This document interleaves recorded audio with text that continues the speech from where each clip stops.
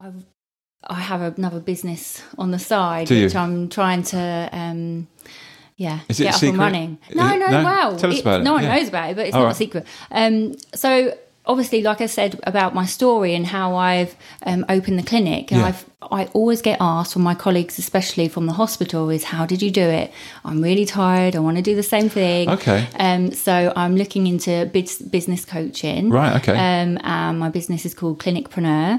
Nice. So it's just making that entrepreneur turn into a clinic business. So Right, okay. if there's like nurses in the hospital and they're really, really good at one thing that they're really interested in, whether it's wound care, whether it's vitamin clinic, Okay. whether it's a skin clinic like me, then I can actually hold their hand and That is awesome. give them every step to achieve, and obviously save time, because I've done some mistakes financially, of course. massively, Yeah. that I wouldn't have done if I'd known. So that's what I'm trying to do. That's so valuable, that experience and that knowledge to hand over to someone else. So I think that would do really well, because it's really niche as well.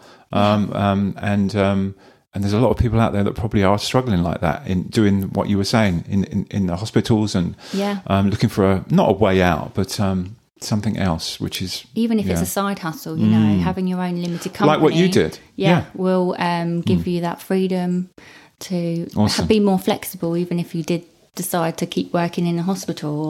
It's really good for any healthcare professional that wants a side hustle or to create their own company. Okay. So that's the idea. I'm just finishing the website at the moment, so once that's up and running, and then I can get started.